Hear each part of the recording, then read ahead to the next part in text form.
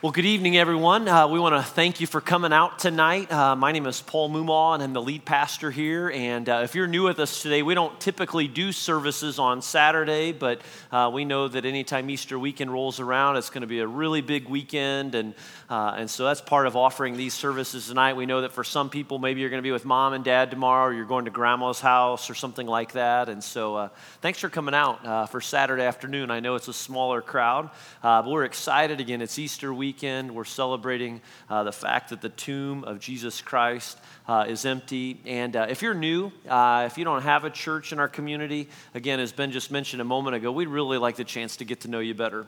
And we'd love to tell you a little bit more about Genesis Church and help you understand maybe how you could get plugged in here. So we'll be up front afterwards. We'll have some people out in the lobby afterwards too. Don't hesitate to stop someone tonight before you go. We'd love to have that conversation with you.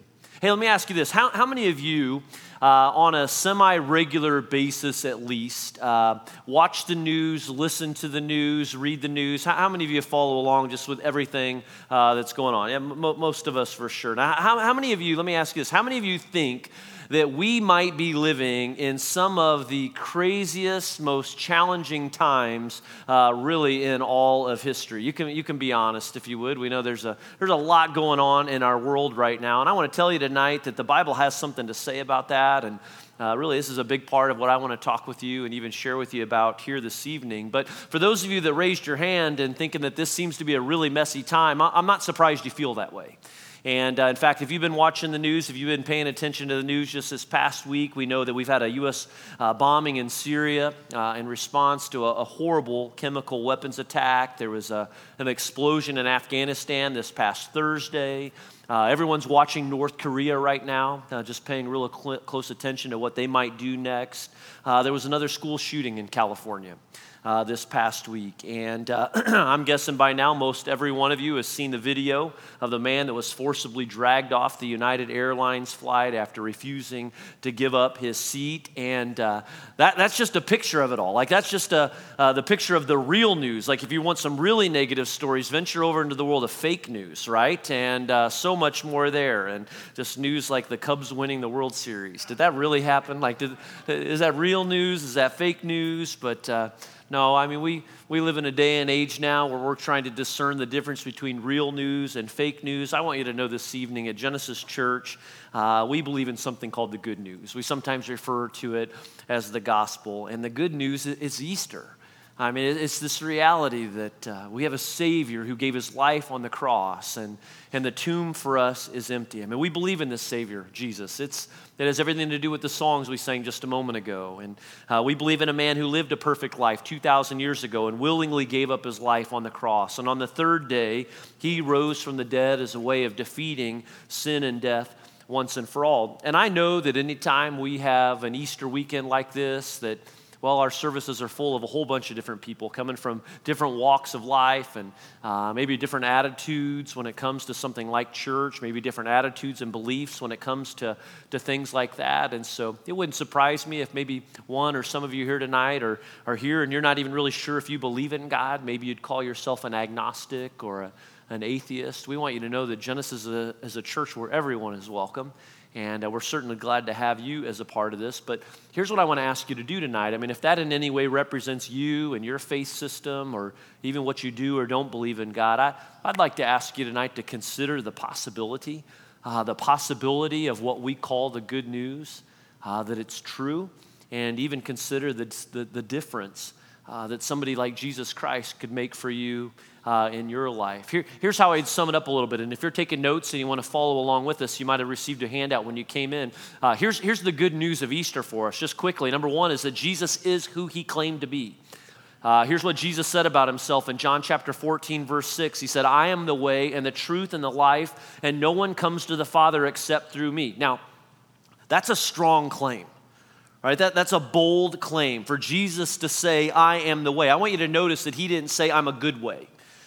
Jesus didn't say, I'm one of the ways. He certainly didn't say, all roads lead to heaven, and so I'm just one of those that you can choose from. No, he made a very exclusive claim when he said, I am the way, and then he said, I am the truth, which means that there is no other truth according to Jesus. And then we also know that Jesus claimed to be God, and he said that no one gets to the Father or no one's going to heaven except by me. Those are some outrageous claims. For Jesus to say, I am the way, I am the truth, and I am the life. And that's just important to keep in mind because there's a whole bunch of people out there today who like to keep Jesus to being nothing more than just simply a good teacher. But can I just ask you, would a good teacher say things like that? I mean, think about some of the teachers that you have in your life right now, or maybe some of those teachers from your past. If he or she made a claim like Jesus, if they claimed to be perfect or to be holy or to be the only way to God, you'd go find a new teacher, right? Like you'd go sign up for a new class. And so consider the fact that Jesus was either who he said he was or he's the biggest liar that's ever walked on this earth. And how could that possibly be? I mean, if you think of all of history, you think of the fact that we're still talking about Jesus 2,000 years later. We're talking about this man whose name split history into BC and AD. Jesus Christ is who he claimed to be. The second thing is this: the good news of Easter means that Jesus has the power he claimed to have. It was Jesus who in Matthew 28:18 said, all authority in heaven and on earth has been given to me. You see, because he's God, he can do everything that God can do. Here's something else that Jesus said about his life in John chapter 10, verse 18. He says, no one takes my life from me. He says, I give it up willingly. I have the power to give it up and the power to receive it back again, just as my Father commanded me to do. And here's what we know about history. We know that the Romans killed him. We know that they put him in a tomb. We know they put a stone in front of it and they sealed it with a Roman seal and they posted a guard in front of it for 24 hours. They were trying to prevent the inevitable, but the reality is that no one can stop our God. And no one could keep Jesus in the tomb. And heaven proved that our God would not be stopped. And so Jesus had the power he claimed to have. And third, the good news of Easter means that Jesus did what he promised to do. And here's what he said about his life and where his life was ultimately leading. In Mark chapter 10, verse 33, he said to his disciples, we're going up to Jerusalem. And then he said this about himself. He says, and the Son of Man, that's Jesus, will be delivered over to the chief priests and the teachers of the law. They will condemn him to death and will hand him over to the Gentiles, who will mock him and spit on him and flog him and kill him. And 3 days later, he will rise. Now, here's what I want you to do. I want you to imagine for just a moment, all right, put yourself in in the shoes of Jesus' friends for just a second. All right, imagine that you're with him, hearing Jesus share these words, these predictions about what's going to happen with his life. It might be kind of like this. I mean, I suppose that for some of you, you came here with some friends this evening. And so imagine that on your way out the door, you turn to your friend and say, hey, let's get a bite to eat together. But your friend turns back to you and says, no, here's what I'm doing. I'm heading down to Indianapolis, and it's there that I'll be arrested, and I'm going to be condemned to death. I'm going to give my life. I'm going to be condemned to this wrongful death. But hey, you have a good dinner. And so like imagine your friend says something like that to you, and then it actually takes place. Jesus did that.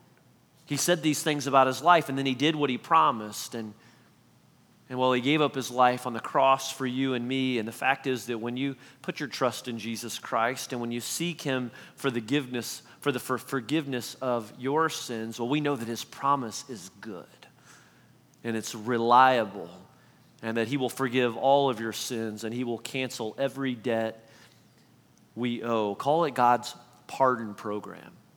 I mean, it really is what it is. I think about this, that every wrong you've ever committed in your life, that God nailed it to the cross, which means that he paid for it. And so you don't have to pay for it.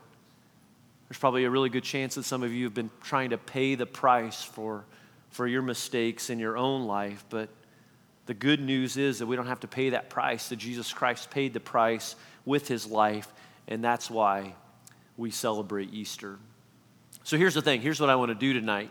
I want to talk to you a little bit about some specific passages in Romans chapter 8. But before we do that, I feel like I kind of need to catch you up to speed just briefly on what we've been up to here at Genesis these last few weeks together. For the last few weeks, we've been in this series that we simply call Romans chapter 8. The book of Romans is a letter. It's in our New Testament. It was written by the Apostle Paul to Christians living in the world, really, in the Roman world, which was basically the known world at the time.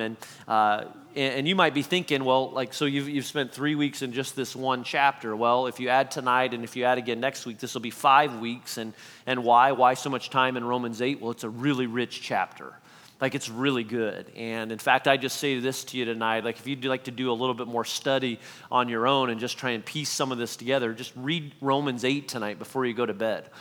Spend some time in it. Check it out for yourself. And we'd love to give you a Bible if you don't have one. In fact, those Bibles that are laying around the room right now, if you don't have one, you're welcome to take it and to keep it. But I'd invite you, if you don't have one, to take it even right now. And if you want to take it and turn to Romans chapter 8 with us, I want to look at a few verses there with you. And you can turn to page 786 so you can find where we're going to be. And we'll also have the verses for you on the screen at the same time. But again, just quickly, here's what we've talked about the last 3 weeks in Romans chapter 8. Paul talks about the fact that if you're in Christ, if you've trusted Christ as your Savior, if you call yourself a Christian, there's no condemnation, all right? That's a big part of the good news, that we are free in Jesus Christ. And in week 2, we talked about the fact that if you're in Christ, you have the very presence of God in you. It's one of the greatest gifts that we have as followers of Jesus, is that we get the very presence of God in our lives, and it's the Spirit of God. It's that same Spirit that raised Jesus from the dead. And so we talked about this fact that we are empowered as followers of Christ. And then week 3, last week, we talked about if you're in Christ, you're not on your own. You're not left alone to live your life isolated in this world, but you're a part of God's family. The Bible uses the word adoption, and that's a big part of what God has done for us, is He's adopted us into His family. And so as we continue tonight, we're going to look at how in Christ we can be redeemed. All right, that's just really the title of our service even tonight, that we can be redeemed. Now, I know that word redeemed is a little bit of an old-fashioned word. We don't use it much anymore, but it's a really powerful word, and it means to gain or to regain possession of something by paying a price for it. And what we learn in this section of Romans chapter 8, and in fact, the whole reason we celebrate Easter, is that God paid a price to redeem us. And He paid a price to redeem you and to redeem me, and He's accomplished this through His Son, Jesus Christ. And before we go into these next verses, I think one of the best ways to kind of set them up is to just bring something to light that I think we could say we all have in common here this evening, and that is everyone here. And so it doesn't matter for you whether you call yourself a Christian or not. I think we could all find at least one thing in common, and that's to say that we all, there is a reality of suffering and hurt in this world that if you're not experiencing it tonight, you're going to experience it sometime in your life. Isn't it true? We all face tough times. And it doesn't matter if you're a Christian even, it was Jesus that said, you know what, in this world, you're going to experience trouble. And so we've all got that in common. And even as we look at our world, we can all say, yeah, we're a part of the mess. Every single one of us. We're all a part of the brokenness. And maybe for some of you, you're more aware of that brokenness than you've ever been before because you've been paying close attention to the news. But for some of you tonight, you don't have to turn on the TV because it's in your home. And the reality is you've got the mess, you've got the brokenness, you've got the struggle in your own home. For some of you right now, it's a real part of your marriage. Maybe it's your parents' marriage. Some people that you love deeply. For others of you, it's some fears about your health right now and just some continued struggles for answers. For others, it's concerns about school, or it's concerns about what you're going to do this fall. It's concerns about maybe some friends or some broken friendships or relationships you have in your life. Think about all the times that we struggle with things like money and just our anxiety over money, or again, just a general fear about everything that's happening in the world right now. And with that, this feeling of that this isn't how it's supposed to be. It should be better. Do you ever think that? In addition to the fact that we all share in struggle, don't we all have that in common too, that there's this shared feeling that it shouldn't be this way, that it really should be better? Think about it. Think Every one of us all together with different lives and different opinions and different lifestyles and different views on politics and even faith. Like if we can look around us and acknowledge together that things are a mess and see that it's broken, that things aren't how they ought to be, like that means that we know in our hearts that in some way we are programmed with this idea that there is a way that things should be. That there is a way that things are supposed to be. And that's a little bit of what Paul is after, and the author of the book of Romans again, and he's going to show us a little bit about that with just the few minutes that we have together tonight. And so Romans chapter 8, verse 18, I want to look at a handful of verses here with you and then just kind of illustrate for you, I think, what all of that means for us tonight. Romans 8, chapter 18, the Apostle Paul writes this. He says, I consider that our present sufferings are not worth comparing with the glory that will be revealed in us. Now, stop there for a second. At first, it might sound like Paul's getting all up in your business or something, like he's trying to tell you that you need to man up and that your problems aren't really problems, and if you think you got problems, I got problems. Think about how we compare those things at times, but I don't want you to read it that way. That's not what he's saying here. Instead, he's acknowledging that there is suffering. Yeah, suffering is a very real part of the world 2,000 years ago. It certainly is today. But what he's doing, especially for those of us that are followers of Christ, is he's encouraging us to look at our suffering with a different perspective. And so he's acknowledging that, hey, suffering is hard, but then he said there's glory to come. All right, there's good things to come. There's a glory to be revealed. And when that glory is revealed, you know what? You'll forget about all of your suffering. You'll forget about the mess. You'll forget about the brokenness that you're in right now, that it will fade in comparison.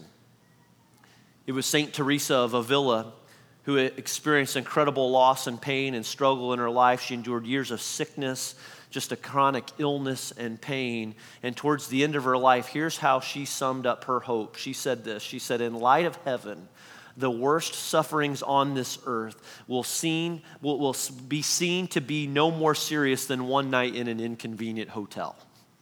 That's what she said. Hey, this is what it'll seem like. And I kind of like that. I kind of love that. I think that's a picture really that, you know, when it comes to heaven and when we experience heaven one day, that our worst sufferings in this world will seem like one night in a really bad hotel. Now look at it like this, like, maybe you've had one of those, but if not, imagine it this way. Like imagine you're on your way to Florida and you've got a friend, a very wealthy friend, all right, that has given you 1 week in their multi-million-dollar home on the beach. And so you've got that in mind and you're in the car, but you know what, it's because you got kids, maybe it's going to take a couple of days to get there. And so you got to spend one night in a motel, and so you find this motel, it's the only choice, and it doesn't take long before you walk in the room and realize this is not a good situation. And there's the funny smell, and it kind of makes your eyes burn a little bit, and everything's just really dirty.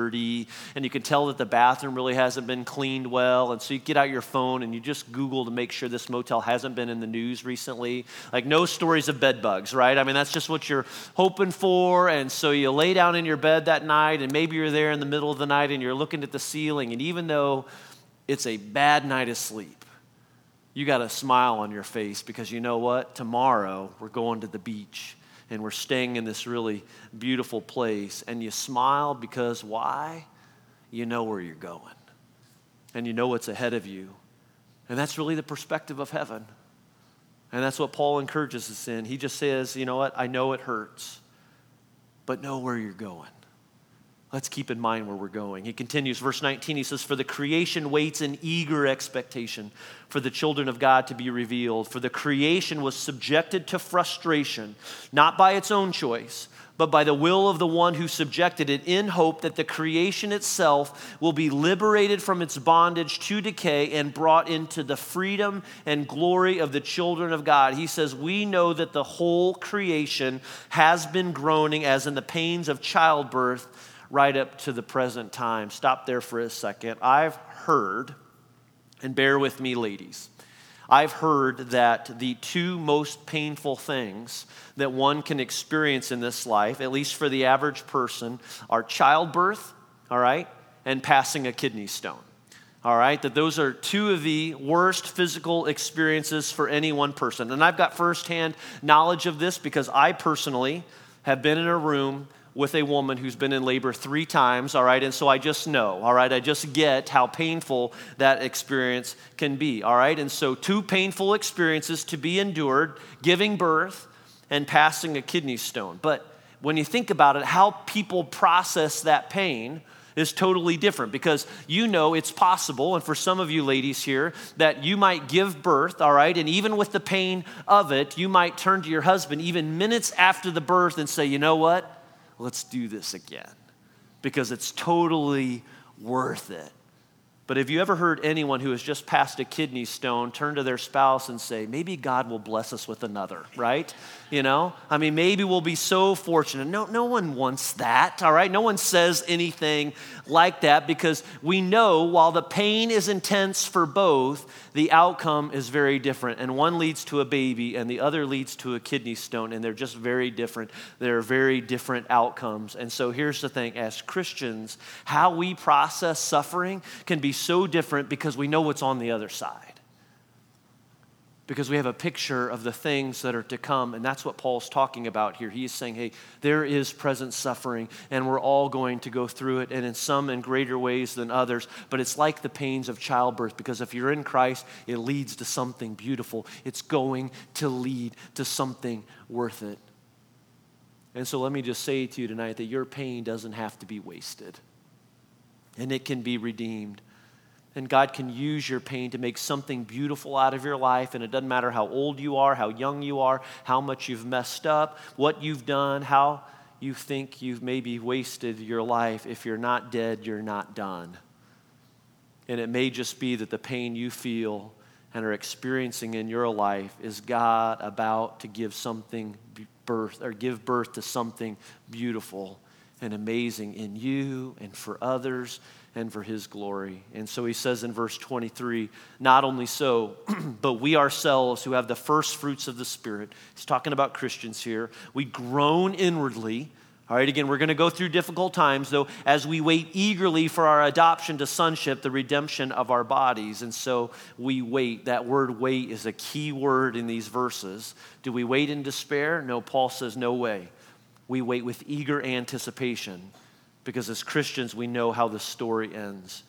And we know what Christ means to us and what he means for this world. And then verse 24, he says, for it's in this hope that we're saved. But hope that is seen is no hope at all. He says, who hopes what they already have? But we hope for what we do not yet have. We wait for it patiently. It's an important word. We wait patiently because that's how you wait when you're pregnant, right? To wait impatiently does you no good. It'll just make you frustrated. And no matter how anxious you are for the baby to get there, it's not coming until it's ready. And so we wait patiently, but we hope. Paul says we hope. And then he finishes this section with this promise and this encouragement. He says, in the same way, verse 26, the Spirit helps us in our weakness. One of the greatest privileges that you have as a follower of Christ, again, is to have the very Spirit, the very presence of God in you, who helps us in our weakness. We do not know what we ought to pray for, but the Spirit himself intercedes for us through wordless groans. And he who searches our hearts knows the mind of the Spirit, because the Spirit intercedes for God's people in accordance with the will of God. Look at verse 28. This is a powerful verse. He says, we know that in all things God works for the good of those who love him, who have been called according to his purpose. And then verse 29, for those God foreknew, he also predestined to be conformed to the image of his Son, that he might be the firstborn among many brothers and sisters. And those he predestined, he also called. And those he called, he also justified. And those he justified, he also glorified. I'll just tell you, there's a lot, all right? There's a ton in those couple of verses there. I'm going to sum it up all up by saying this. God is perfect. He is a sovereign God. He's got a perfect plan for this world. And his perfect plan involved his Son, the sacrifice of his Son, Jesus Christ, for us. So how do those 12, 13 verses, how do they relate to Easter? Or how in the world can we even begin to simplify a little bit of what Paul is saying? Here's what I'd like to do if I could. I'd like to draw for you a diagram of what I believe that this means for us. What's Paul getting after here? And maybe most importantly, maybe what this Easter and this service might mean for some of you tonight. These are in your notes, but again, we talked about what is it that we all have in common. And again, it doesn't matter how long you've been around this, how new you are to this message, or whether you call yourself a Christian or not. I think we would agree that one of the things that we all have in common is that we live in a broken world. We live in a broken world. And there's evidence of it all around us, from wars and conflict. When you think about disease, when you think about things like cancer, when you think about famine and hunger and poverty that exists in our world today, we live in a broken world. And not only is it a broken world, but we're broken people living in a broken world. I mean, think about your life. Think about the lives of people around you and the thoughts and attitudes and feelings that we struggle with. Think about how people struggle with things like anxiety and depression. Think about how people struggle with shame. Think about how easily people are manipulated by jealousy and anger in their lives. We hurt others. Others hurt us. We are broken people living in a broken world. Here's what's interesting. That's not the world God created. In fact, as Christians, we see and we recognize that God created a world, and God designed a world that was to be perfect and good. And it was a world that was free of the wars. It was a world that was free of the poverty. It was a world that was free of things like sickness and death. And it was a world where he created man and woman to be in a perfect relationship with one another and to be in a perfect relationship with God as our creator. It was a world where he had a perfect plan in mind. He had a perfect plan for things like marriage. He had a perfect plan for families. He had a perfect plan for your career and, well, what we were called to do with ourselves, with this life in this world. But here's what's happened. How in the world did we get from God's design to the broken world that we live in today? Well, it's something that the Bible calls sin, and we call sin. And sin is just simply turning your back on God. Sin is choosing to go your own way. Sin is pridefully or selfishly choosing your own way or your own decision. And sin separated us from God. It's sin that resulted in this brokenness. And I'd also add what we would say is death today. And that's not only a physical death in this life, but it's also the potential of death in eternity and eternity in hell. But here's what happens. Here's what happens as we live our lives in this world, and we see this in others around us. At some point, and in some way, shape, or form, we recognize and understand that things aren't right, and so we seek out on our own to make sense of it all. Right? We seek out in our own way to bring purpose to it. And so we go searching for all of these different things to bring meaning, to bring fulfillment, to bring satisfaction into our lives. Think about some of those examples of how we do just that. For some people, it's all about drive. And for some people, it's about success and what can I accomplish for myself. For other people, they get so focused and they get so centered on money and material wealth and what you can gain for yourself. For some people, we put all of our hope in others. And so we go looking for other people. We go looking to a marriage. We go looking to a potential love relationships or to friendships to do for us what only God can do. Some people just kind of set out to make purpose of it all by saying, you know what, I'm going to be a good person, all right? Or maybe there's a cause that you give your life to and you'll spend the rest of your life looking for meaning from that cause. But here's what happens for some. Some give up. And some say it's not worth it. And there's nothing to be found. And so we'll just say that there's a numbing that takes place. And people turn to things like alcohol. People turn to things like drugs or pornography to kind of mask the pain that won't go away. Here's what every single one of us ultimately realizes. We realize that we can't fix ourselves. We can't fix ourselves. But here's what I see. And here's what I see that God is capable of doing. I believe that God works in this brokenness when we realize that we can't fix ourselves and we finally come to this place of understanding, this realization that we need rescued and we need help. And that's where Jesus comes in. And for us as Christians and for Genesis Church, we believe that Jesus is the good news, that God wasn't willing to watch us waste away in our brokenness And so he provided a solution for us in Jesus Christ. He sent his very son into this world, who was born as a baby. He grew into a teen and grew up as an adult. And Jesus lived a perfect life on this world. He was without sin. He lived life as God created it to be and became a perfect model and example for us.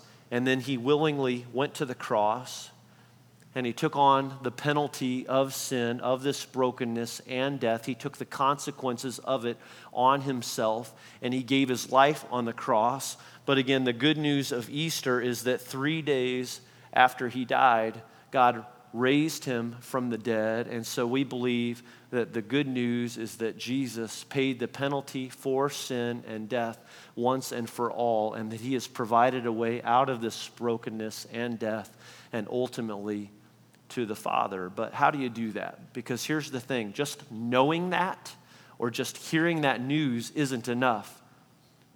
But no, the Bible says that we have to be willing to respond to that news, every single one of us, and to do one of two or to do both things. The first is to come to a place in your life where you ultimately say, I want to turn away from the brokenness and the death and my sin once and for all, and not just simply turn from it, but to trust Jesus Christ through it.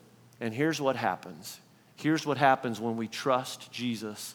The scriptures say that God does two things for us. The first is that he makes us new.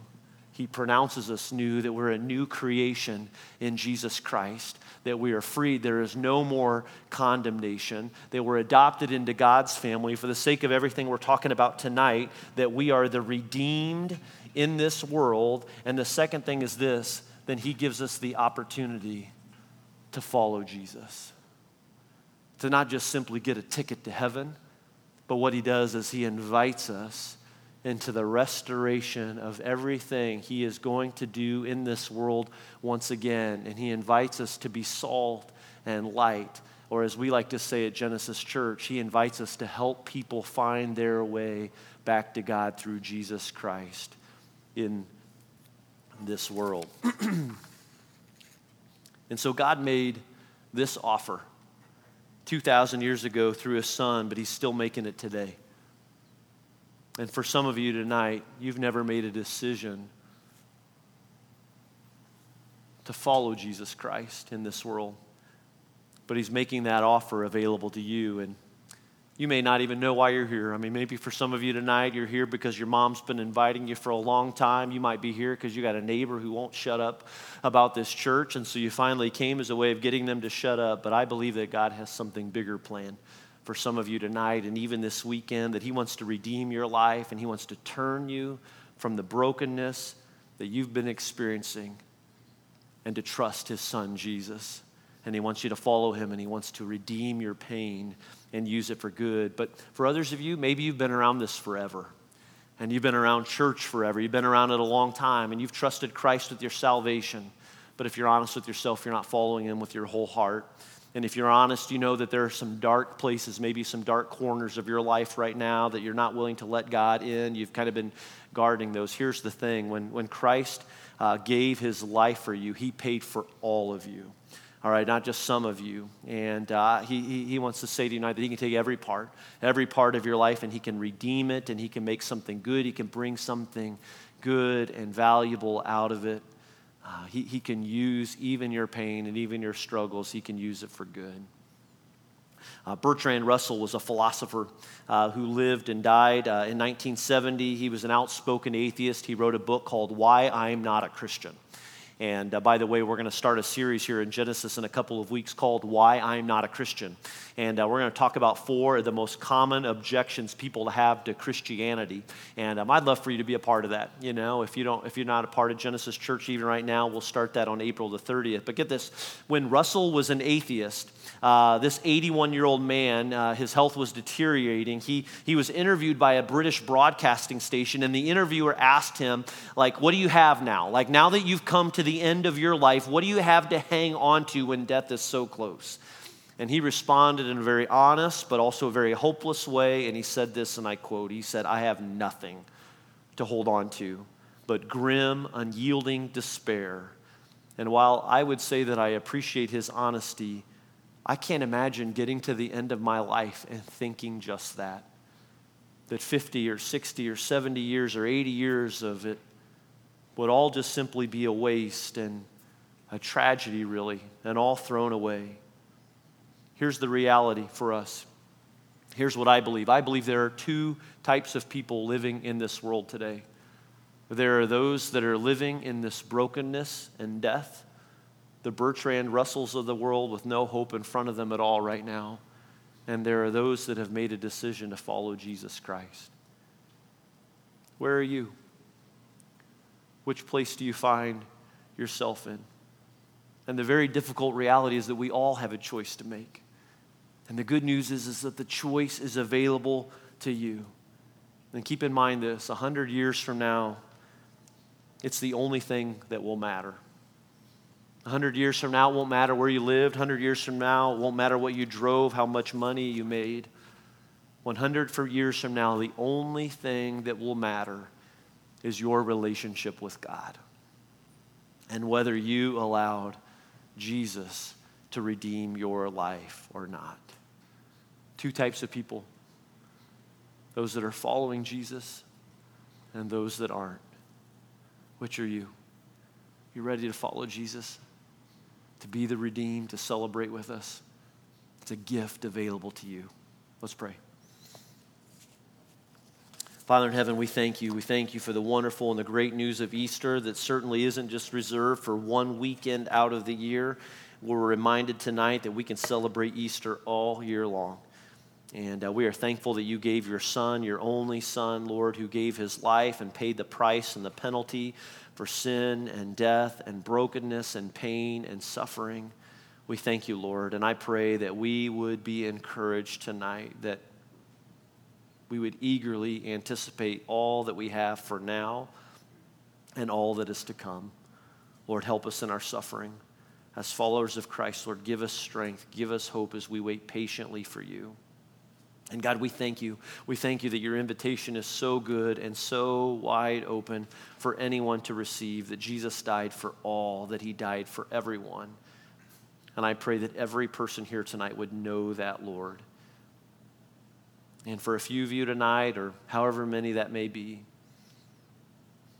and maybe you've never trusted the Lord with your life, could I just ask you to consider the possibility that Jesus can make for you here this evening, and to give you a new day and a new hope and his invitation to follow him, Lord. It doesn't matter what you've done. Your past, your present, it doesn't matter what others think of you. Christ's gift, his gift of salvation and forgiveness is available to you no matter who you are. But God's not going to force that on you. You've got to receive it. You've got to make that choice for yourself to turn from your sin and to trust Jesus Christ as your Lord and Savior. And if you've never done that before, I want to offer you an opportunity to do that right now, just right here as we pray together. And maybe you're ready to make a choice like that, and if so, I just invite you to pray with me. You can pray these words silently. No one needs to hear you say them. Just pray, Lord Jesus, I give you my life. I give you all my life because you gave yours. Will you forgive me of my sins? Will you redeem my life, Lord? I belong to you. Now I can promise you, as the scriptures say, that if we confess with our mouths, if we believe in our heart that Jesus Christ is Lord, that he will save us, that he will save you and free you. And you can be redeemed, and you can be redeemed tonight. And I sure hope that if you prayed that prayer this evening, or if you're ready to pray that prayer, that you wouldn't keep that to yourself. I know we'll have some people up front afterwards. I'd love to talk. We'd love to talk and pray with you before you go and just kind of help you in thinking about next steps. We'd love to celebrate with you because this is good news. And for others of you, maybe you still got some questions and maybe you need some time. Man, would you consider the possibilities? We'd invite you to keep coming back, to keep exploring, to keep asking your questions until you're ready to turn and to trust Christ the same. Father, we thank you. Thank you again for Christ, our Savior, Lord, our hope. We want to sing and celebrate his name, not only tonight, but in the days to come with all of our lives. We praise you and thank you, and it's in Jesus' name we pray. Amen.